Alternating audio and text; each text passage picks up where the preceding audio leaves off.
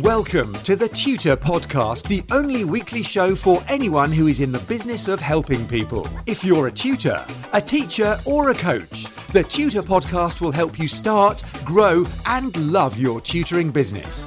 In plain English, without the buzzwords and BS. If you want to make more money and make more of a difference, the Tutor Podcast will be with you every step of the way.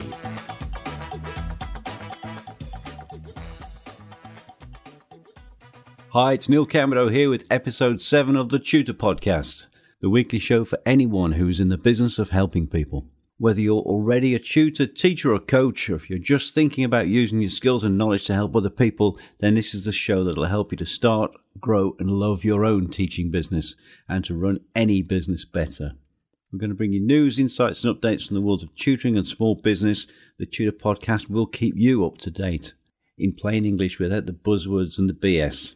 So if you want to make more money and make more of a difference while helping people learn new skills and improve their lives, subscribe to the Tutor Podcast and we'll be with you every step of the way. In today's episode, we're going to be talking about the 10,000 hour rule, though it would be more accurate to say that I intend to prove it's wrong and to bury it forever. So we'll take a look at the origin of the rule, principles of the 10,000 hour rule, why the 10,000 hour rule is wrong, and the downsides of believing it. So let's get straight in for some more detail. You ready? Okay, the 10,000 hour rule is actually a fallacy developed by a journalist called Malcolm Gladwell in a book which was a New York Times bestseller called Outliers.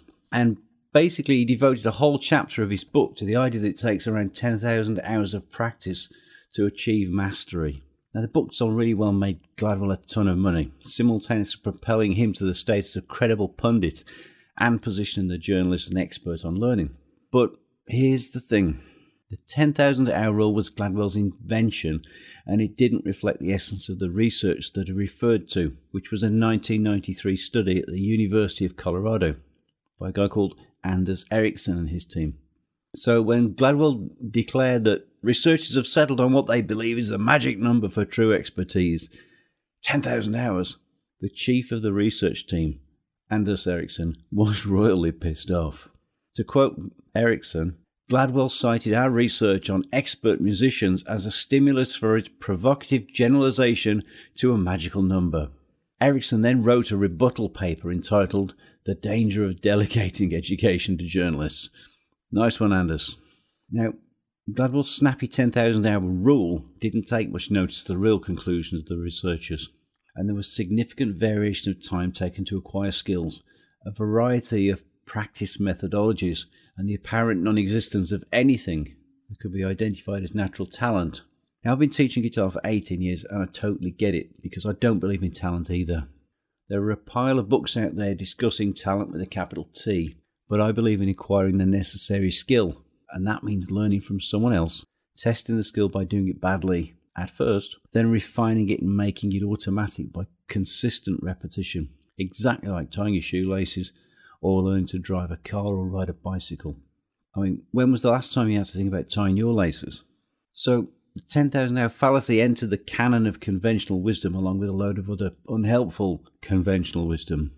If you want to know more about how nonsense like this infects people, you'll find plenty of it in my blog archive and in my book, 9 Weird Things Guitarists Do.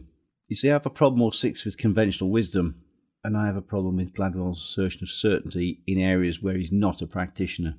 I want you all to remember that the 10,000 hour rule is a journalist's opinion rather than the conclusions of the guys who did the work. And the tragedy for us as teachers and coaches is that people believe it takes 10,000 hours to get good at something. It deters people from pursuing their dreams because it sets up a high barrier to entry to a new activity, like learning to play guitar or musical instrument of any sort or any new skill. As my friend and former student Tom Bodison observed in a recent email questioning Gladwell's opinion, 10,000 hours is a bloody long time. And what about mastery? Did you notice that the idea of an observable standard snuck in on the coattails of the 10,000 hours? Why is there a presupposition that you must achieve mastery? Mastery is neither important or relevant when you're pursuing pleasure for its own sake and following your own path, as I believe you must when you're engaged in any of the so-called arts. I say as teachers we must murder the myth of 10,000 hours. I think we should strangle the illusion of talent, and that we should eviscerate the mischief of mastery. So let's get these monkeys off our backs and do our own research. Are we foolish enough to just accept the opinion of a journalist when deciding whether to pursue our heart's desires? I'd say to anyone out there, get yourself a guitar, flute, saxophone, whatever, a football, a golf club, and start hacking. Play some bum notes, miss the net, and hack up a few divots. Who cares if you suck? You'll get better. And that's all part of the fun, isn't it? As teachers, we owe it to our students to put down this toxic nonsense of 10,000 hours and the necessity to become masters. Shouldn't we be encouraging our students, our clients, our customers to enjoy playing, to enjoy developing and exploring their passions and the subjects which we teach? Why are we selling them the illusion of mastery or the necessity of mastery when for many of them just being fairly good would be wonderful? Why are we setting such a high barrier to entry? Now, I'm not anti-elitist by any stretch of the imagination, so please don't misconstrue that. Mastery can be achieved, but it takes a lot more focus than many of our students and many of my students will ever have, because they have lives, they have families, they have a lot going on. As Anne Lamott says, the lives have many working parts.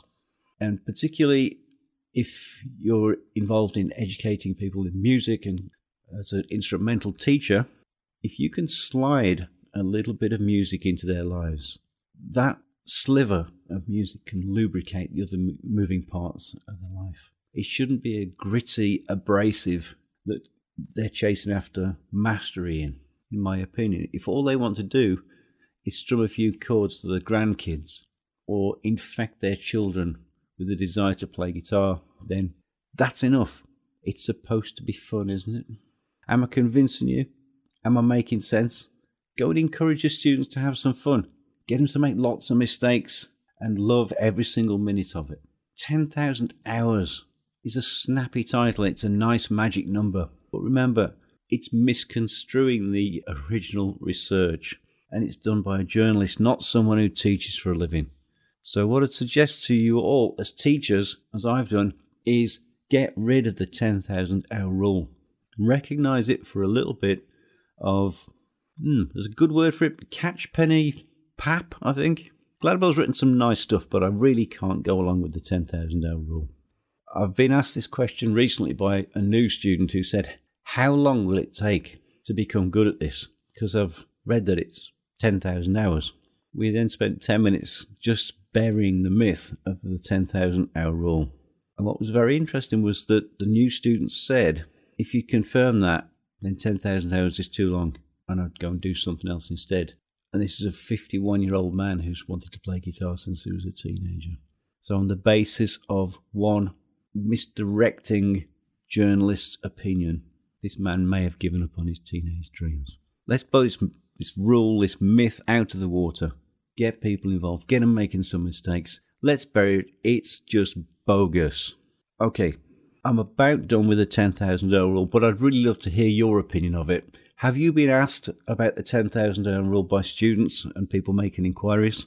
I know I have. It's cropped up several times over the last few years, and I'm amazed that people are taken in by this, given Gladwell's background. He's a researcher and a journalist, and that's it. He doesn't teach anybody.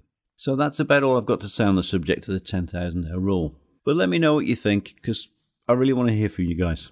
Now, looking ahead, the next episode, I'll be talking to my friend Dr. Simon Martin, aka the Story Bodger, about his experiences and insights in teaching his staff in medicine and helping his patients using the power of stories. I've learned a great deal from Simon in our fascinating chat, and I know you're going to love what he has to say.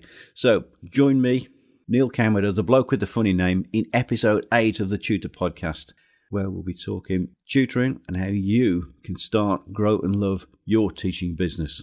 See you next time on the Tutor Podcast.